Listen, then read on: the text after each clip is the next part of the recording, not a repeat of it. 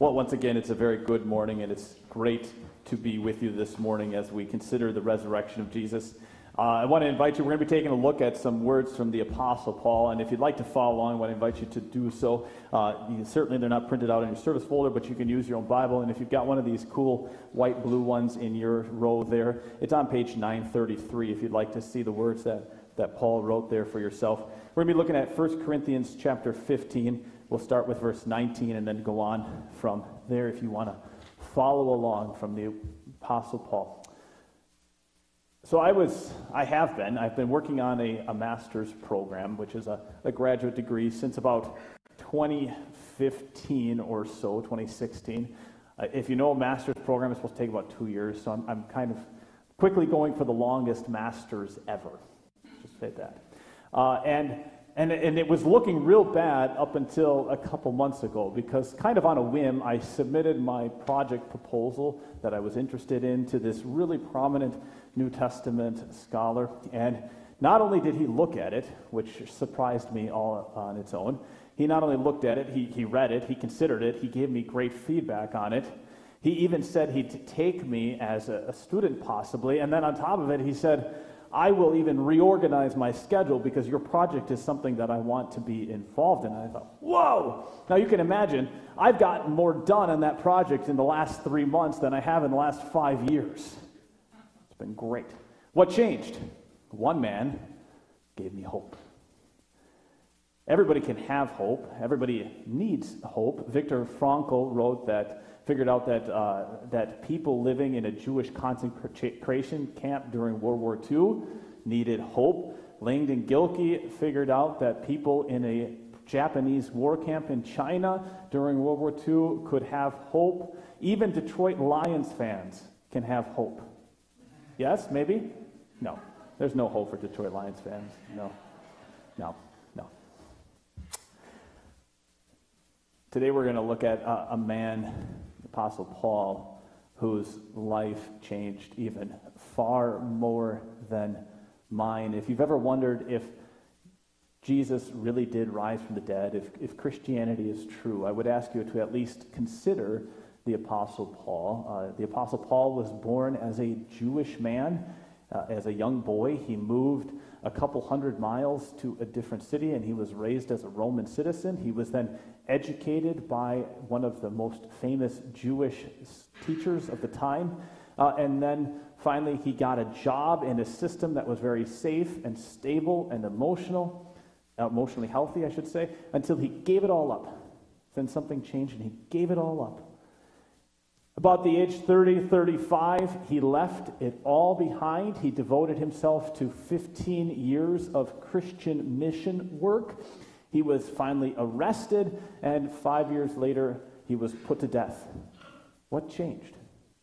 What made a man give up the best education, the best position in life, great attainment, good advancement opportunity for homelessness, joblessness, and poverty?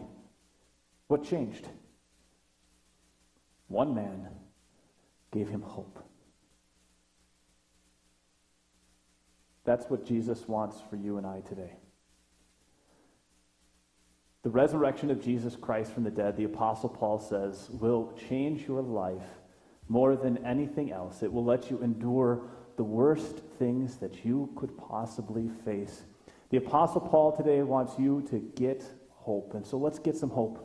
We're looking at 1 Corinthians chapter 15 here. If you've got a Bible, again, feel free to follow along. Paul puts it this way. He says here in 1 Corinthians 15, the first thing that we need to have hope, he says, if only for this life we have hope in Christ, then we are, of all people, most to be pitied. Now, when I hear of that verse, if only for this life we have hope in Christ, what I think right away is, yes, Paul, you're so right. People who don't believe Jesus gives them eternal life are to be pitied. Yeah, that's so pitiable. But then I realized I was studying it and I was reading it carefully, and I realized that's not what Paul says, is it? That's not what Paul says. What does Paul say here, actually? Paul says this. He says, if only for this life we have hope. That's fascinating. We should have hope for this life first. Hope in this life comes first, and hope for whatever else comes only second. What's Paul saying here? Let's put it this way. Come with me to the grave for a minute. The first Easter tomb, the first Easter grave. The women went out there very early in the morning. They expected to find the tomb closed up and the grave locked up. They got there. They didn't find Jesus. They didn't find the grave closed. They found an angel sitting there. And the angel said what to them? The angel said this. He said, "He is going ahead of you into Galilee. There you will see him, just as he told you." They didn't say, "Now you know you'll get to heaven. See, he's not here. You know you'll go to heaven." They didn't say, "Now you know you get to be with Jesus forever." They said, "He is going ahead of you into Galilee." What's that saying? I don't know if any of you like Lord of the Rings. Any of you enjoy Lord of the Rings, Two Towers, all that good stuff?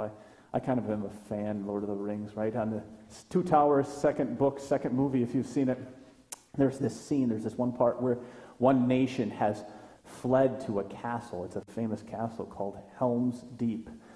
They fled there because the enemy is rising up against them. They've surrounded this castle. They're marching on the castle, and they're going to destroy them. And the nation, the people hiding in the castle, they're outnumbered like 1,000 to 1. It's terrible odds. Everybody who is 7 or 8 or older has put on armor and put on weapons to fight in this battle. And there's this one 12 or 13-year-old boy who stands by a fire shivering. The future king is sitting just over on the side, and he calls this little boy over. And the boy comes to him and he says, "The men say that we're not gonna make it the night. They say it's hopeless." And the king puts his hands on his shoulders, and he looks the boy square in the face, and he says, "There is always hope." The king's not saying, "If we die, at least we get to go to a better place." What's he saying? The king is saying there is a power out there, there's a force out there, there is a God out there who is greater and stronger than you have ever imagined. There is a power out there who is coming to help us, to rescue us, to save us in this time. And if you've read the story, you know he's talking about this guy named Gandalf. And Gandalf will come. Salvation is coming. That's what the angel is saying to these people. That's what Paul is saying to these people. He's not saying, well, at least if you die, you'll get to go to a better place. He's saying, Jesus is back. He's on the move.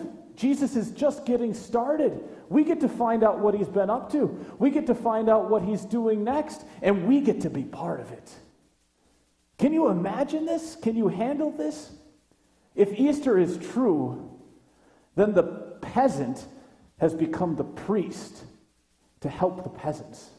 If Easter is true, then the servant has become a lord to help all of the servants. If Easter is true, then the slave has become the king to set slaves free. If Easter is true, then the trader has become the teacher to teach all men what is really wise. And if Easter is true, then a man has become God so that you and I could know without a doubt that we are loved and accepted and forgiven. Can you handle if Easter is true? How do you fill in the blank? If Easter is true, then what do you need? Is it a homeless person? Then a homeless person has become the Lord of a great home so that we can have homes. Is it, if Easter is true, then a poor person has become rich so that we could never have any want? Is it, if Easter is true, then a sick person has become well, has become the doctor so that we could be made well again? How do you fill in the blank? Maybe take that home and fill in that blank yourself today. Because friends, here's a whole lot of people, and I think probably some of us here have even said something like, if I don't have any more money, I don't know how I'll get on in life. Right? I mean, it's just a practical thing to say. I need money to get on in life. Friends, do you know that it was money that put Jesus in the tomb, but money couldn't keep him there? Judas sold Jesus for money, But money didn't keep Jesus in the tomb. If you've got Jesus, you have got a value and a wealth that money can never buy.